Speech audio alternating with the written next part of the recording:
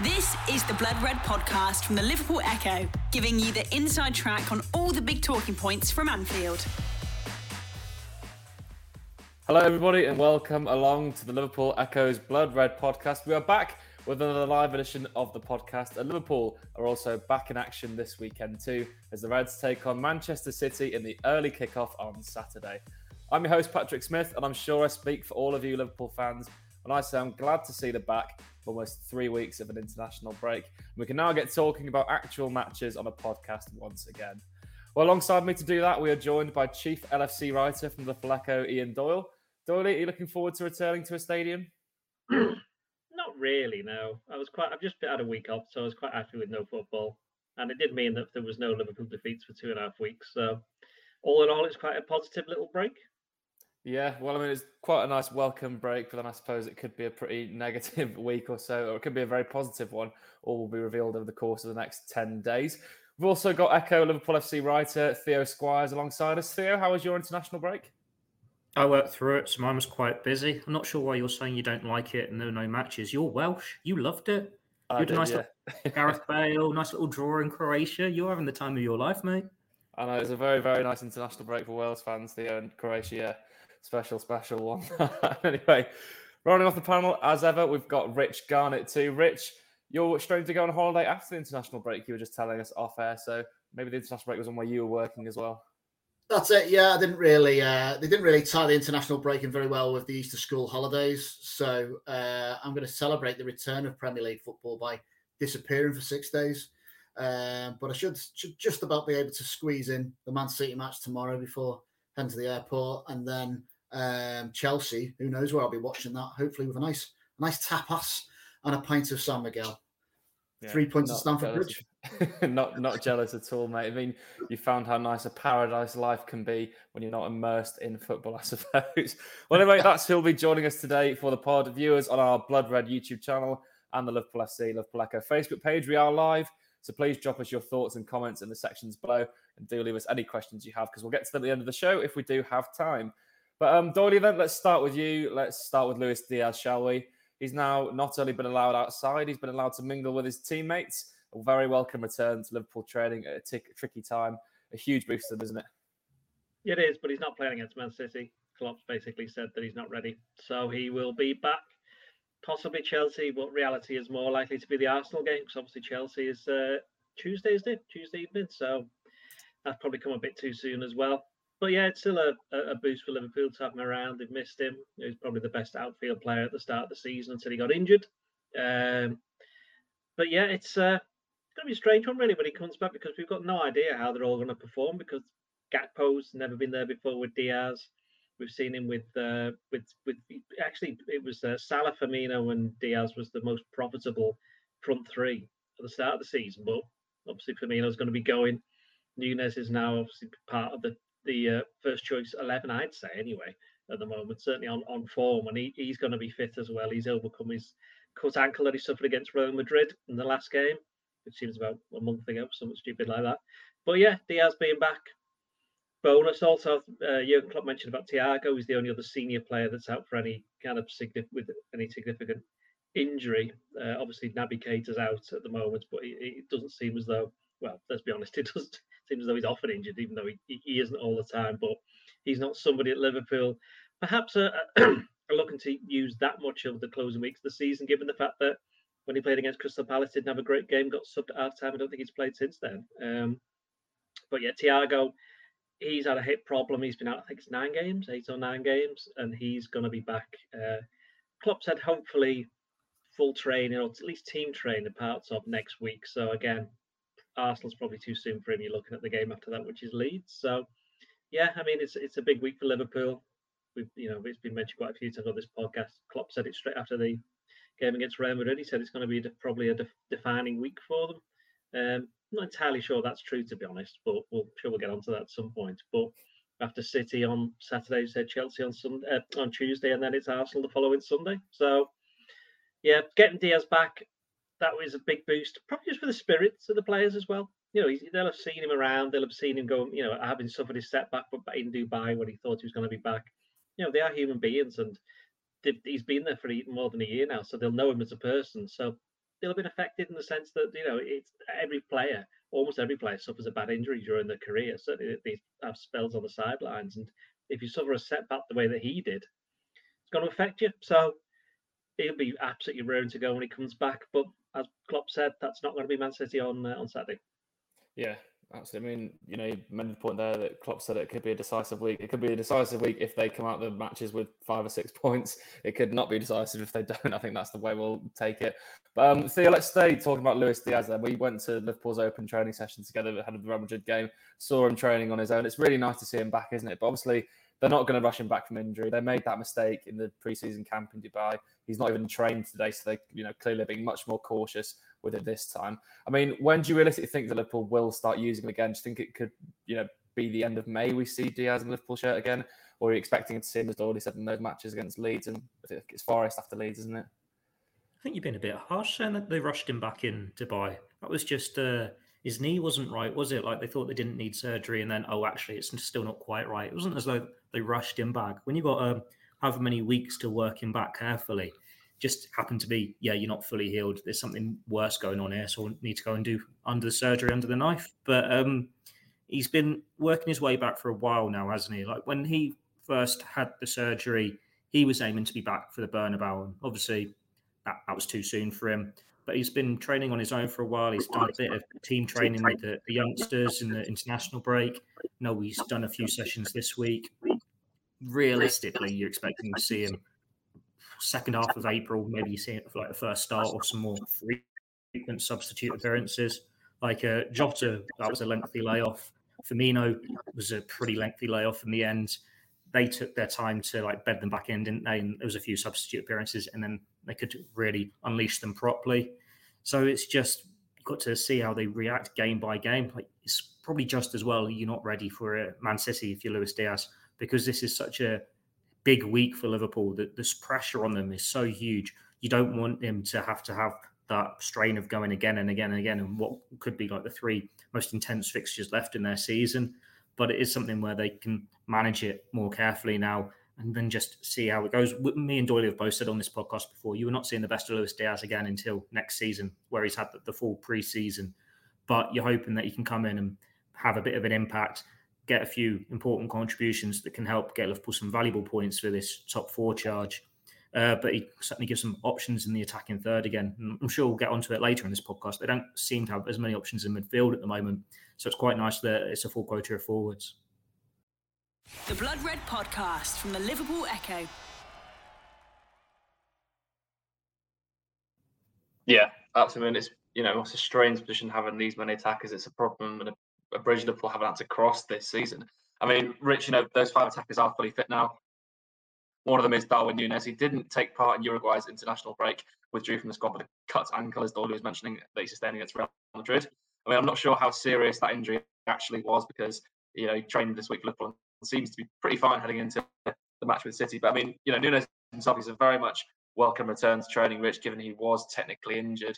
Now, what are they going to do with the attack on Saturday, do you think? Because there is actually now a little bit of a headache, isn't there, for who you select? I'm sure we'll touch on it in our team select. But is Núñez one that you'd be starting at the weekend? If he's fit to play, yeah, definitely start him. And I don't think it's quite as big a headache as it might appear. Yes, he's got potentially 5 or so many players to choose from, but when Firmino and Jota have come in, I don't think we've necessarily seen the necessary uplift in attack and return as yet this season. We're certainly not with Jota. He's obviously still struggling to get a goal. And Núñez has looked more like the main man, hasn't he? As he's gone on week, he's settled more into his role within the side, has showed his adaptability to play down the middle or wide. And at the moment, it seems to be that Klopp seems to prefer him wider with Cody Gakpo. God, still saying that. Playing in a more central role, presumably, because he thinks he's a little bit better at holding the ball up there. But Núñez is a firecracker, isn't he? And I would expect him to play against City as long as that cut's nothing too severe. I would expect to see him walking out the Etihad tomorrow. Yeah, absolutely agree. I mean, it's a welcome return from injury, but I'm hesitant to use the word return from injury. But Dawley, someone else Sonny Klopp was talking about today in his press conference being injured was Naby Keita. He's picked up yet another injury, this time unsustained on the international break. Do you think now is the point, Dawley, where they sort of cut ties with Naby Keita and fully phase him out of the squad, because these injury problems are persisting, and this season has surely been the worst in his Liverpool career in terms of injury records go? Well, he's leaving at the end of the season anyway. They've only got 12 games left, and so if he's out for, I don't know, let's just have a guess at 6. And he's only got 6 games left. So Klopp's always said that he'll always use players if he can, if he feels they're still committed to the club. And there's not been any suggestion that Keita isn't. So no real reason not to use him if he's fit. But if you're going off form, as I said before, Crystal Palace away, came off at half-time. Don't think he's played since then. Not been involved. So, no, I can't really see, unless there's some more injuries in midfield, I can't really see there being any kind of opening for him. Well, that's not to say that he might not get some minutes towards the end of the season when he's fit, if he is fit again, ever, for Liverpool. Yeah, I mean, it's just yet another injury problem for Naby Keita. I mean, Theo Squires, you're someone who loves talking about Naby Keita on the Blood Red podcast. I mean, it's just the latest problem in a long line of injury issues for him, isn't it? I mean, are you fully convinced now, Theo, that they are going to let him go at the end of the season? Was that already pretty much concrete? Contract talks haven't really progressed as far, and when he's having arguably the worst season of his Liverpool career, there's been no evidence there to give him a new contract.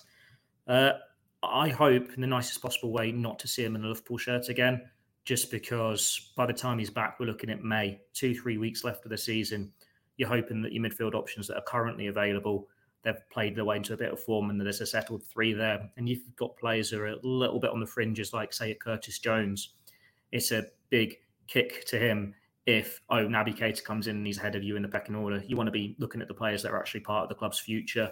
Now, when Keita was joined, you'd think he was going to be this linchpin for Liverpool in midfield for however many years, and it's just not worked out for him. It's one we've addressed it a number of times, why with the injuries and the expectations on him, why it's not just worked out.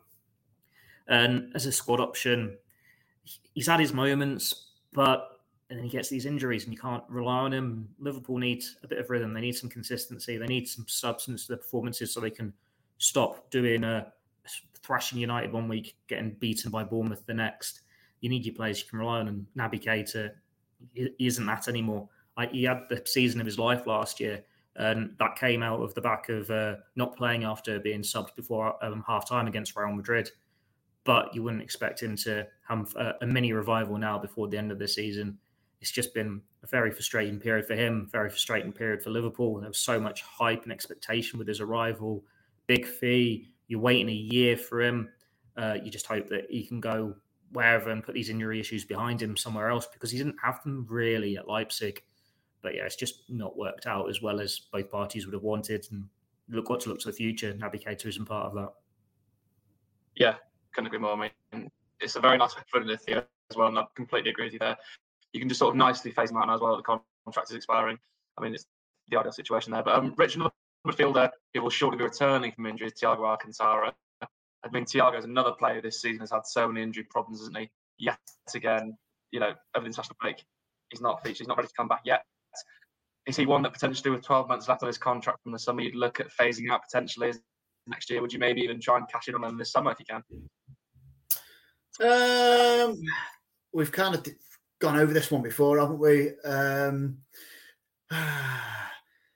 Potentially, I think he's someone you could maybe move on. I think it was argued that you wouldn't necessarily get a great fee for Thiago now because of his age and probably his injury record as well. And that suggests that maybe you should hold on to him. A good experienced player who can control the ball, control the midfield, and stay until his contract expires, and then just part ways at that point. I certainly don't see him getting a new contract. I wouldn't have thought that would happen. But it just depends on how many they decide to bring in the summer, really, doesn't it? Because if you just end up getting, let's say, for example, you get Jude Bellingham on one more, is that enough? Not really sure. I think they probably need more than that, to be honest with you. But you don't want to ship out too many experienced players unnecessarily, especially when you've got others going, such as Oxlade-Chamberlain and Naby Keita are almost certain to leave, and the situation with James Milner doesn't appear particularly clear at the moment. We still don't know whether he will actually get a new deal or not. But even if he does, he's not going to be a first choice, is he? He's just going to be there as cover, really, and as an experience around the team. So maybe Thiago will stay, just purely because of his experience and being able to sort of boss that midfield. But he's obviously not the legs that Liverpool are going to need. And if they can get the right players in around him, then yeah, it'll be fine. But it's more than likely just to see out his current deal. The Blood Red Podcast from the Liverpool Echo.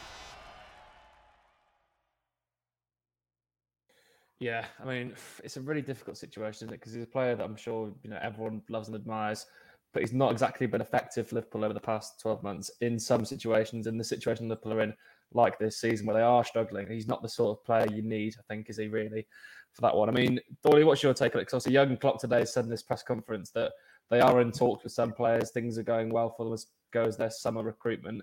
It's what we were basically trying to waffle about in the podcast over the past 2 weeks. So it's nice for Klopp to put it into some words. I mean, as for the midfield strategy, Thorley, would you be looking to maybe sell on some of the midfielders that do have shorter contracts, such as Thiago this summer? Well, why on earth would you do that? You're already losing 3. You got Milner and Oxlade-Chamberlain and Keita going. Some cash and wages, maybe. They're not going to get any money in terms of transfers, and they've just got rid of. They're going to get rid of probably 2, possibly 3 players from the wages anyway. So, I don't see any point in doing that. I also take slight exception. We've done this before, where I actually think that he's been half decent over the past 12 months when he's been fit. The only problem is that he's just not fit often enough, and that's just what it's like for some players. Going back to what Theo was saying about Keita, you do wonder whether Keita and Thiago, the step up in terms of intensity from the German league to the Premier League has not quite suited them, and that's fine. That's fair enough. You only find that out when you actually play it, so you can't really blame anybody for that. And they'll have gone through. I mean, I actually think Thiago's adapted all right to it in the end. I think he's actually got himself stuck in and put himself about. I think Keita possibly less so, but then he was never really a kind of player who was supposed to do that. He was a player who was supposed to add. In some ways, he was supposed to do what Thiago was brought to do. And as I've said loads of times before, it's very, very rare that you had the pair of them in the same team. They often just replaced each other, subbed each other, rotated out. So that's what they were there for. Unfortunately, it's just not worked as well as you would have expected. But if you're Naby Keita, you turn around and say, well, hang on, you signed me in 2018. What have you won since then? And they've won everything. So he's played in the big games as well. Yeah, exactly. And he plays. And he played in the Club World Cup final. Would have played in the Champions League final if he'd not been injured. Obviously, he did play a part in when they won the league in 2020. Certainly appeared in. Did he play in? He started the League Cup final because Thiago got injured, and he came on in the Champions League final and FA Cup final. Did he start? He certainly started the semi-final. He did, didn't he? Because Fabinho wasn't playing. Against Villarreal in the semis of the Champions League, played well against them too. Exactly. So I saw one of our colleagues, Charlotte Coates, on Twitter asked a question basically saying, is he the worst signing under Klopp's regime? I'll have a think on this one. I think no. Right? No. But I'm trying to think of another signing that's actually been somewhat less effective. So we're having this conversation. I'll start with you, Pat. Who do you think? Do you think Keita's been the worst signing? No, he's definitely not been the worst signing. But I'm trying to think who has been the worst under Klopp. I mean, there haven't been many bad ones, have there? I don't know. If Theo Rich help me out here. If what? Sorry. If Theo depends how you assess it. If it's on price tag, it's Keita. If it's on genuine ability as a player, there are some lesser ones that we're not going to throw under the bus. That's not like you. Come on, Theo. Throw someone on the bus, Theo. Go on. Karius is up there as one who's cost you the big thing, isn't he? He's cost you a Champions League. But that's still not a bad ratio if you're thinking Karius, Keita, and then some of the lesser players who just hasn't taken, like Stephen Colker, for example. He's one of the lesser ones who's just not done anything on his brief spell, something like that. It was a low. There's not many. Did he sign Marco Grujic, or was he there before? No, he was his first signing. First signing, yeah. And they made money off him. So they're not going to make any money off Keita. They're not going to make any money off Keita. I think with Grujic, got to bear in mind when he was signed, the kind of team Liverpool were to the time, the kind of team that when he then became available, having had a couple of loans that had moved on from him. And I think he kind of realised that himself anyway. He'd have been a great number 6 if they were still a Europa League team. Well, it's the thing. I mean, just a question of thought there. Sorry to interrupt you, though. I mean, I've sort of thought this on the spot. I mean, I didn't really want to talk about Jude Bellingham in this podcast, but you've mentioned there 2 Bundesliga centre midfielders that Liverpool have signed that were we did very, this on Monday, Pat. Sorry. highly rated. Oh, did you? Have I missed this one? Yeah, and also he plays for England. He plays for England, and he's been brought up in English football anyway, so it kind of was a good idea. He played in the Championship. Yeah, The Championship's even more physical than the Premier League. So, Rich hasn't given his worst signing. We can't let him off the hook. I was having a look just to check dates and stuff there. It was Ben Davies. Yeah, again, but wasn't much money. Wasn't much money. No, but I mean, that was just a waste of time, wasn't it? Not more so than his time. Oh, if we're doing waste of time, Artemelo. Well, he was going to be my number 1, and then Davies popped into my head. Oh, is that Kabak as well? I dare say Artur's on bigger wages than Davis ever was. But then Artur got injured, didn't he? Not his fault. Yeah. Well, yeah, but he hasn't. That's not our fault either. I think it's the Juventus board. Crazy wages. According to Transfer Market, up to the end of last year, Naby Keita's had 27 separate absences through injuries or illness. Now, if he didn't have any of them, he might have been brilliant. So, it's just one of them. Availability. Sometimes it's underrated, isn't it? Availability. You can be the best player in the world, but if you're always injured, it's not much use to you, is there? Now, you take someone like Suarez. He was like one of the best players in the world, but was never injured. So he was the complete opposite. And those players, they're just worth the weight in gold, aren't they? As long as you're not being suspended for, biting people and other things. But yeah, just Dave. I think Davis or Mio. Yeah, take your pick. We can always. It's something Liverpool's recruitment team look at, isn't it? Like the availability record of the players. Like we said, Keita's wasn't bad before he came to Liverpool, and there've been others that they haven't had masses of injuries before they came to Liverpool. And then maybe it is the Premier League's more intense, or Klopp's demands are more intense, and it just takes it out of them. Like you get one injury, and then you get another, and it starts to stack up. Like Thiago had a bit of a patchy injury record, so it's not really a surprise to see him pick up the knocks here and there. You sort of forgive him for that. Oxlade-Chamberlain, he had a patchy injury record at times for Arsenal as well, but there have been others where they certainly wouldn't have expected them to suddenly be struck down. Like Joel Matip, I think his availability at Schalke was pretty good before he came to Liverpool too. Just sometimes that's what happens. Maybe the lesson here is it's always the players from the Bundesliga, not quite used to the intensity. Hopefully it's something that they can get out of the system if they do get a Jude Bellingham. But as Doyley said, he's had his time with England, he's had his time with Birmingham in the Championship. Just one of those things, isn't it? When you get a few injuries, it starts to take its toll. And then there's the mental side as well, which we saw with a Daniel Sturridge, for example. You always want it to be 100% right because you're fearing that next setback and then the next setback. Just injuries, part and parcel of the game. Yeah, I can see that in a certain publication tomorrow. Theo Squires of the Liverpool Echo advises against Jude Bellingham signing. Maybe that'll be a tweet that comes up there. But let's not twist your words. And let's get back on track then, shall we, with the podcast. I mean, it's very interesting stuff. And I think they'll be, they obviously are one of the best recruitment teams in the world. They don't tend to sign injury-prone players. It can just happen. And playing in that young clock midfield, is physically demanding. It does take its toll. And I think it can take years of central midfielders, career longevity. Unfortunately, that's part and parcel of playing in that gegenpress system. But Doyley, let's come back to you then and preview Man City. You are going to be there at the Etihad, as I mentioned before, finally back in a stadium. Now, are you looking forward to this one, or are you apprehensive of playing arguably, well, not currently the best team in the league, but one of the best teams, we say, in Europe? Well, Man City have great food in the press box. I'm rather hoping they've got us a good breakfast and working my entire day around that, so they better not let me down. Disappointed us last year. It was fish and chips last year. Was it? Breakfast? For breakfast? No, I can't be doing with that. Wasn't it a Sunday kickoff last year? Was that the half-12 game? Yeah, it was, wasn't it? Oh. I think so. I'll have to check whilst you're talking. It's put me in a bad mood there. It was a Sunday 4 o'clock last year at the Etihad, wasn't it? Was it? No, well, that's okay then. Anyway, yeah, I mean, City. I mean, funny enough, I was looking at City's City. I've played Liverpool 3 times this season, got beat. They played United, won and lost. They played Tottenham, they won and lost. and they played, and somebody else, and they played Newcastle and Arsenal, the only two teams that they've actually got a better record in the top six. So it's like, it's a strange one, because I think Liverpool, you mentioned in the press conference, I haven't checked this out yet, but I think Liverpool have got the best record out of the top six between each other. And Wouldn't so surprise me. it was put to Klopp that, even when they've lost, they got beat by Arsenal, didn't they, 3-2, and that was a bit iffy. They got beat only 2-1 at United. They beat Newcastle twice. They beat Tottenham. And as I said before, they've beaten City already this season. So they got the best record. The worst draw imaginable with Chelsea. Or do we not consider them this year? They're not top six at the moment. It was on about the top six teams at the moment in the table. We're not doing big six. And then Liverpool go to Bournemouth and lose, Forest and lose at home to Leeds.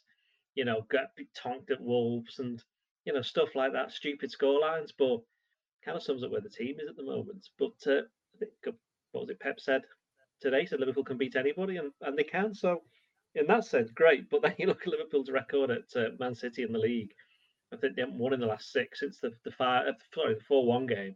And I know they won there in the Champions League, but that was a two-legged game, and technically it's not. It's not quite a proper game as such, if that makes any sense. Anybody who's watched European football, two-legged games will know what I'm talking about there. And of course, the last time they played each other was back in December. They came back from another international break, the World Cup. First game back was at Man City, and they got beat 3-2 there in the League Cup. Felt like a strange friendly, didn't it? Yeah, slightly different teams there, but still a decent game. I mean, Klopp said today that he thinks the only way Liverpool can win is the inference was you can't just sit back against Man City. You got to go for it. And City have had some iffy results at home this season. They got away with the one against Tottenham, which I mentioned. Were they 2-0 down? They won about 4-2 or something like that. They were 2-0 down, yeah. Yeah. Everton got a point there. Brentford won. Lost to Brentford, didn't they? Yeah, Brentford won 2-1. I'm sure there's another one in there, some kind of strange result that happened not that long ago. So yeah, they're not at the very best. And as I pointed out before, their record against the teams around them isn't particularly brilliant. So that's hope for Liverpool. And I think I do wonder that sometimes if you have a bit of a go at City, whether you can get a bit of joy. And that's probably why they've not done particularly well against the teams around them, because they're more likely to do that. And the fact that I think even City know that as well. It's weird, isn't it? Because it's a big game for Liverpool, but it's a bigger game for Man City, because they can't afford to drop any more points up against Arsenal in the. And you're going to have that weird situation now where in successive weeks the other Championship contender is just hoping for Liverpool to get something out of it, whereas in all the seasons past they'd be absolutely desperate for them not to get anything from any of the games. So I don't think Liverpool will be too happy to be in a position where other teams want them to do them favours. But I think all Liverpool can concentrate on is doing their own job, and because the only way they're going to finish in the top four is if they do the job themselves. They're not going to be able to rely on other teams to help them get out of it. Klopp said it. We've just got to win games, and while it won't be easy at Man City, there's no point going there with any sense of trepidation, even if it might be fish and chips, because there are 3 points. It's irrelevant to who it's against. They just have to get them, and they've got to get. I mean, I did a piece during the international break of, I think it was, history suggests they got to get 26 points from the last 36 games. Well, imagine if they got that, probably get going down. 26 points from the last 36 available, and when they finished third in 2021, that's exactly what they got over the last 12 games. So kind of the standard's been set there. Obviously they finished third, then you only need to finish fourth. I think we're pretty sure Arsenal, City and United are going to finish in the top three. So wait and see. And the interesting thing for Liverpool, of course, is teaming for Tottenham just sacked their manager. Well, he has to be sacked, basically, let's be honest. Yeah. The director of football has been banned from any football-related activities for a while. And what was it, Richarlison had to come out yesterday or today and say there's been no mutiny in the dressing room. So things aren't particularly great there. They still haven't got a manager, have they? I know they only play until Monday, but that's hardly ideal for a team that's in a good position in fourth. And if you look at Newcastle, I couldn't get over this when I checked it before. Newcastle have only scored 7 goals in the Premier League since Boxing Day, which is ridiculous, really. And okay, I know 4 of them came in the last 2 games against Forest and Wolves. And both winners came late on. And I think that if Newcastle can't address the fact that they can't score enough, they might drop points. And then you've got Brentford and you've got Brighton, who have done really well to get where they are this season. I mean, I've mentioned before how much I love watching Brighton play. but they probably don't have the squad depth and they don't have the experience, although they don't have the expectation that perhaps the others do. So they'll go all in for the FA Cup, won't they? Yeah, exactly. Yeah. So my point is that all of those teams have got something that's possibly going to count against them in the past, in the last, 58 days of the season. So Liverpool just have to make the most of what they've got, because they have to be in a position where they can capitalise on these other teams falling over, which some of them, by definition, will do anyway, because they don't want to get to the end of the season, Southampton away, and be thinking, oh, if we hadn't done this, if we hadn't done that. Still 12 games to go, third of a season. Get on with it. Start with Man City on Saturday. Yeah, I mean, plenty of very, very good points there. I mean, the 26 and 36 games is what 36 points. Sorry, I don't want you to deny. I mean, it's realistic, and also they've done it before. You know, the other teams, I can see them dropping points. I think Newcastle, I just don't see them changing that goal scoring form. They don't seem to have anything they can change in their squad. But I think Eddie Howe has tried things. Obviously, in the past couple of games, they have started scoring more, so maybe they'll pose a problem. But yeah, Spurs are in just an absolute mess at the moment. The Blood Red Podcast from the Liverpool Echo. Theo, let's talk then about Man City again. The main talking point for Liverpool's opposition this weekend is that they'll be without Erling Haaland. Now, he was pulled out himself from Norway's international squad with an injury. He hasn't trained this week until, I think he's training today, apparently for the first time, and that's when Guardiola is going to assess whether he's fit or not. Guardiola was very ominous about it in his press conference today, saying that the doctors will decide and the player will decide if he wants to play tomorrow. Now, firstly, do you think Haaland will play tomorrow, Theo? And if he doesn't play, what problems do you think that could pose for Liverpool? You know, Haalandless City isn't actually an easy task, really, is it? You'd imagine it's mind games at this point, and if he trains, he's going to be fit to play. But then it is how fresh is he? Like, how serious was the issue that kept him out of international duty?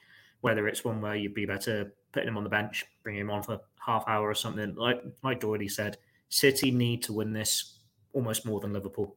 Like, Liverpool need the points, but they've got this longer 12 matches to make up. Whereas City, it does feel like you need these now. You need to make up that gap on Arsenal now. You need to put the pressure on Arsenal now to make them crumble in a title race. Whereas Liverpool playing more of a long game with it here. So you'd expect him to play because he just seems to be a machine, doesn't he? He scored so many goals and he's had a few injuries and he still comes on and he still scores goals. But at the same time, if you play him against Liverpool and then he picks up another injury and he's out for a few weeks, that's an issue. It's an issue for most teams. Man City have still got a very strong squad. And Klopp said in the press conference, no Haaland doesn't make them weaker, it just makes them different. Like, they've still got a World Cup winner who'd be then starting up front. They've still got Riyad Mahrez, Jack Grealish. It's a small matter of marking Julian Alvarez, you know, it's not exactly any easier, is it? But then at the same time, Liverpool shouldn't be worrying about who City are going to be starting. Like, you do your preparation, you do your game plan, you look at the players' weaknesses and strengths. But as Guardiola said, Liverpool can beat anyone on the day. If they're on top of it, they can win. Like, we've seen them dismantle United at Anfield. We've seen them beat Man City at Anfield. They're at their best. They can feel confident. And it's quite nice going into this game where it's not as stressy for Liverpool, because it's not, oh my God, if we drop points here, the title's over. It hasn't got that pressure on it to the same extent. So they can be a little bit more relaxed. No one's necessarily expecting them to win, but then it's a game they can get up for, and they know what will happen if they go on a run, and it could be the start of momentum. But then it's a big week. It's a Champions League week without the Champions League football. They've got some big games themselves. It doesn't matter who they've got up front. It's still going to be a threat. Liverpool just got to make sure that they get as little of the ball as possible, whoever is in that number 9 position. Yeah, I mean, as Dolly said as well, Liverpool need to focus on themselves. And I think we all know that they will be just doing exactly that to get those 26 points, maybe 26, 28 points they need from those 36 points available. But I mean, Rich, you know, another player who's missing from Man City, maybe could be even more of a misform, is Phil Foden. He's obviously had appendicitis, I think, had a big operation for that, so he's definitely ruled out of this one. I mean, he's also going to be a big miss for City, isn't he, Rich? He's a player that I'm sure we all admire as opposition fans. Yeah, definitely. I don't know whether I should be more worried about Foden missing or Haaland missing, really. It's difficult to say, but obviously Liverpool's defence has been stretched at times, and he's the type of player that can exploit that. I think Liverpool did a pretty good job on Haaland at Anfield in the reverse fixture earlier in the season. We come into that in unbelievable form, I think, but we managed to keep him quiet. And long may that continue. I've got a sneaky feeling he'll actually play tomorrow, but we'll see on that one. But yeah, Foden being out is a bonus for Liverpool, and they just need to go there and play with the attitude that has brought them success over the last few seasons. But my fear is with this team kind of in a period of evolvement, have they got it within them to actually go to these places and get the results? Now, I don't know is the answer. We'll wait and see tomorrow.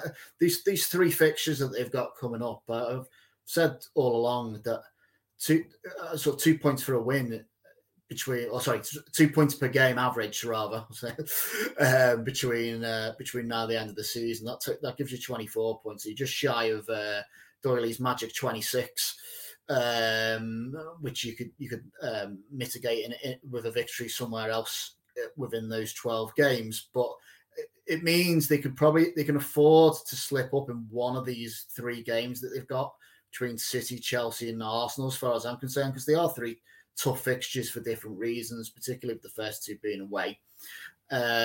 So if things don't go as hoped against Man City, I don't think it's all is lost. As you say, City have actually got to make up a bigger deficit on Arsenal than Liverpool have on Tottenham.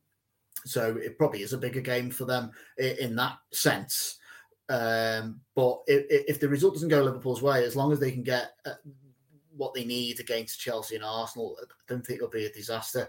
But the only thing is, obviously, we've been stewing on 2 defeats coming into that international break, and you certainly don't want a third consecutive one, do you? I mean, it doesn't seem that long ago we were rejoicing over a classic 7-0 win against United, and all that seems to have been forgotten very quickly, unfortunately. So if you want to get back to thinking about victories, then yes, please, tomorrow would be very nice, but possibly not the end of the world if they don't pull it off.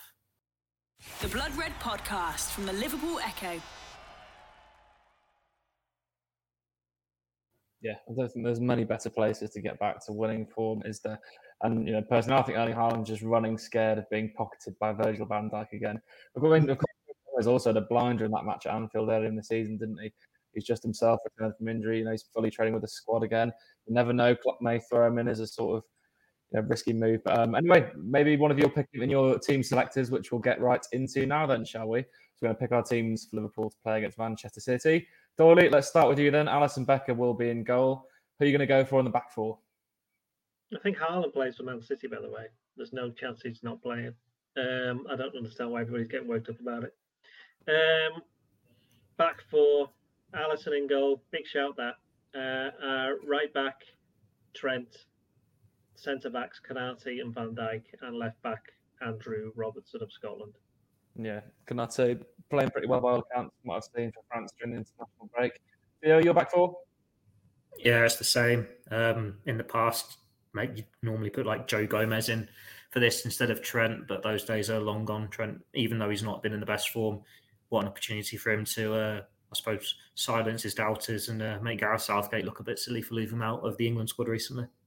Yeah, absolutely. I'm really happy he does do that because it's a baffling decision yet again for Mr. Southgate, leaving what I would call England's best right back, I think, out of the side. I mean, Rich, I'm going to presume that your back four is unchanged, but talk us through it anyway.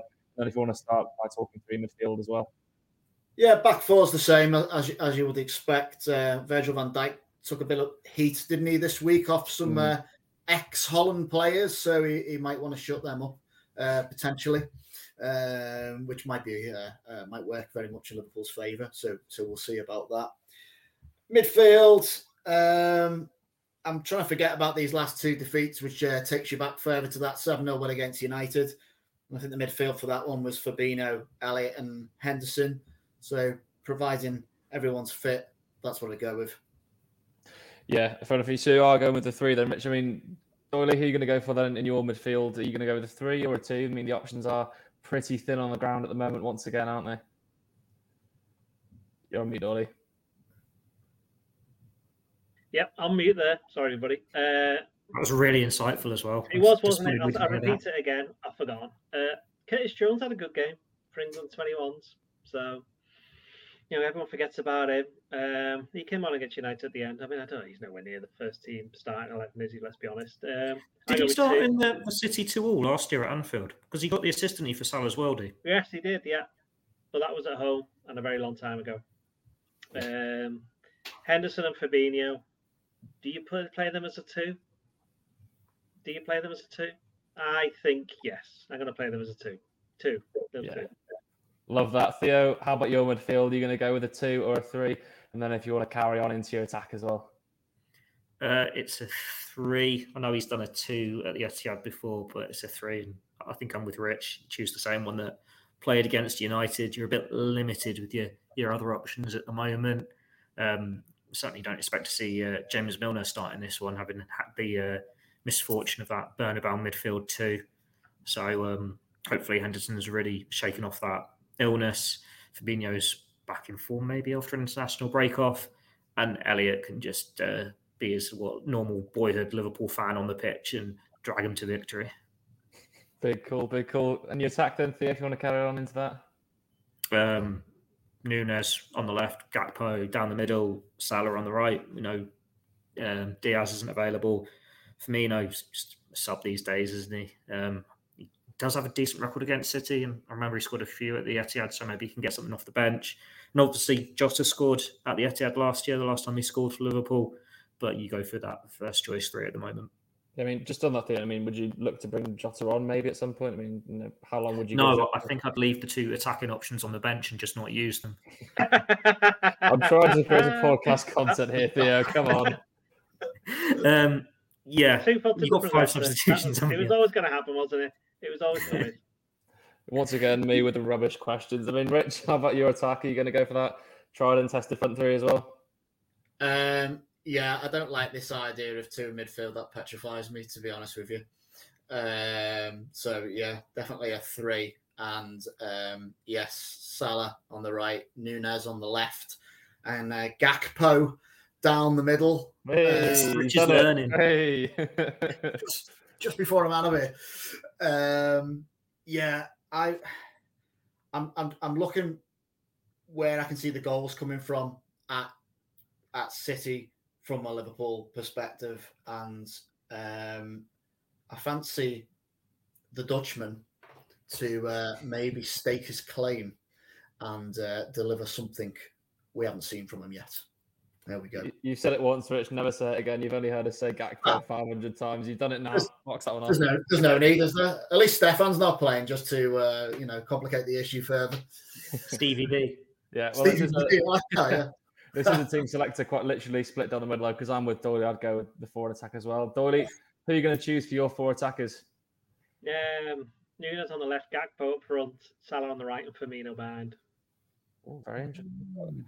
Would you not consider, maybe go as a number 10 and then look to I'm not considering anything else other than what I've just said.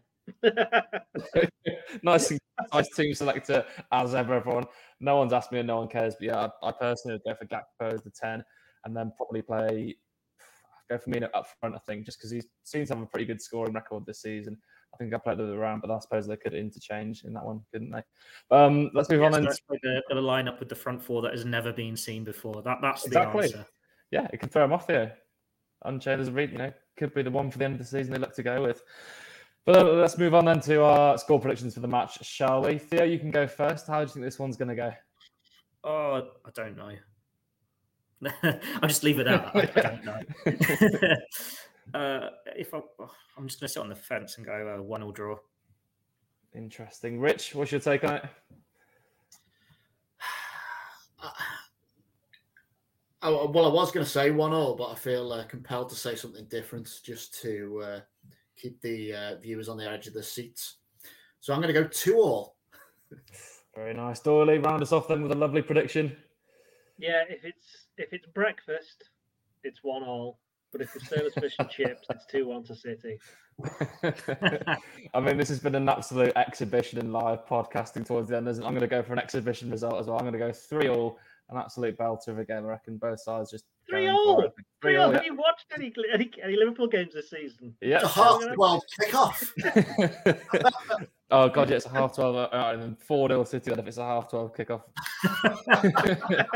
judging off how things have gone this time. I like the way no one's predicted the Liverpool win at all. There, that doesn't really bode very well. Does it? I think okay, that's because we got one before the Anfield one. I went for the 5-0 City and Liverpool won, so you never know.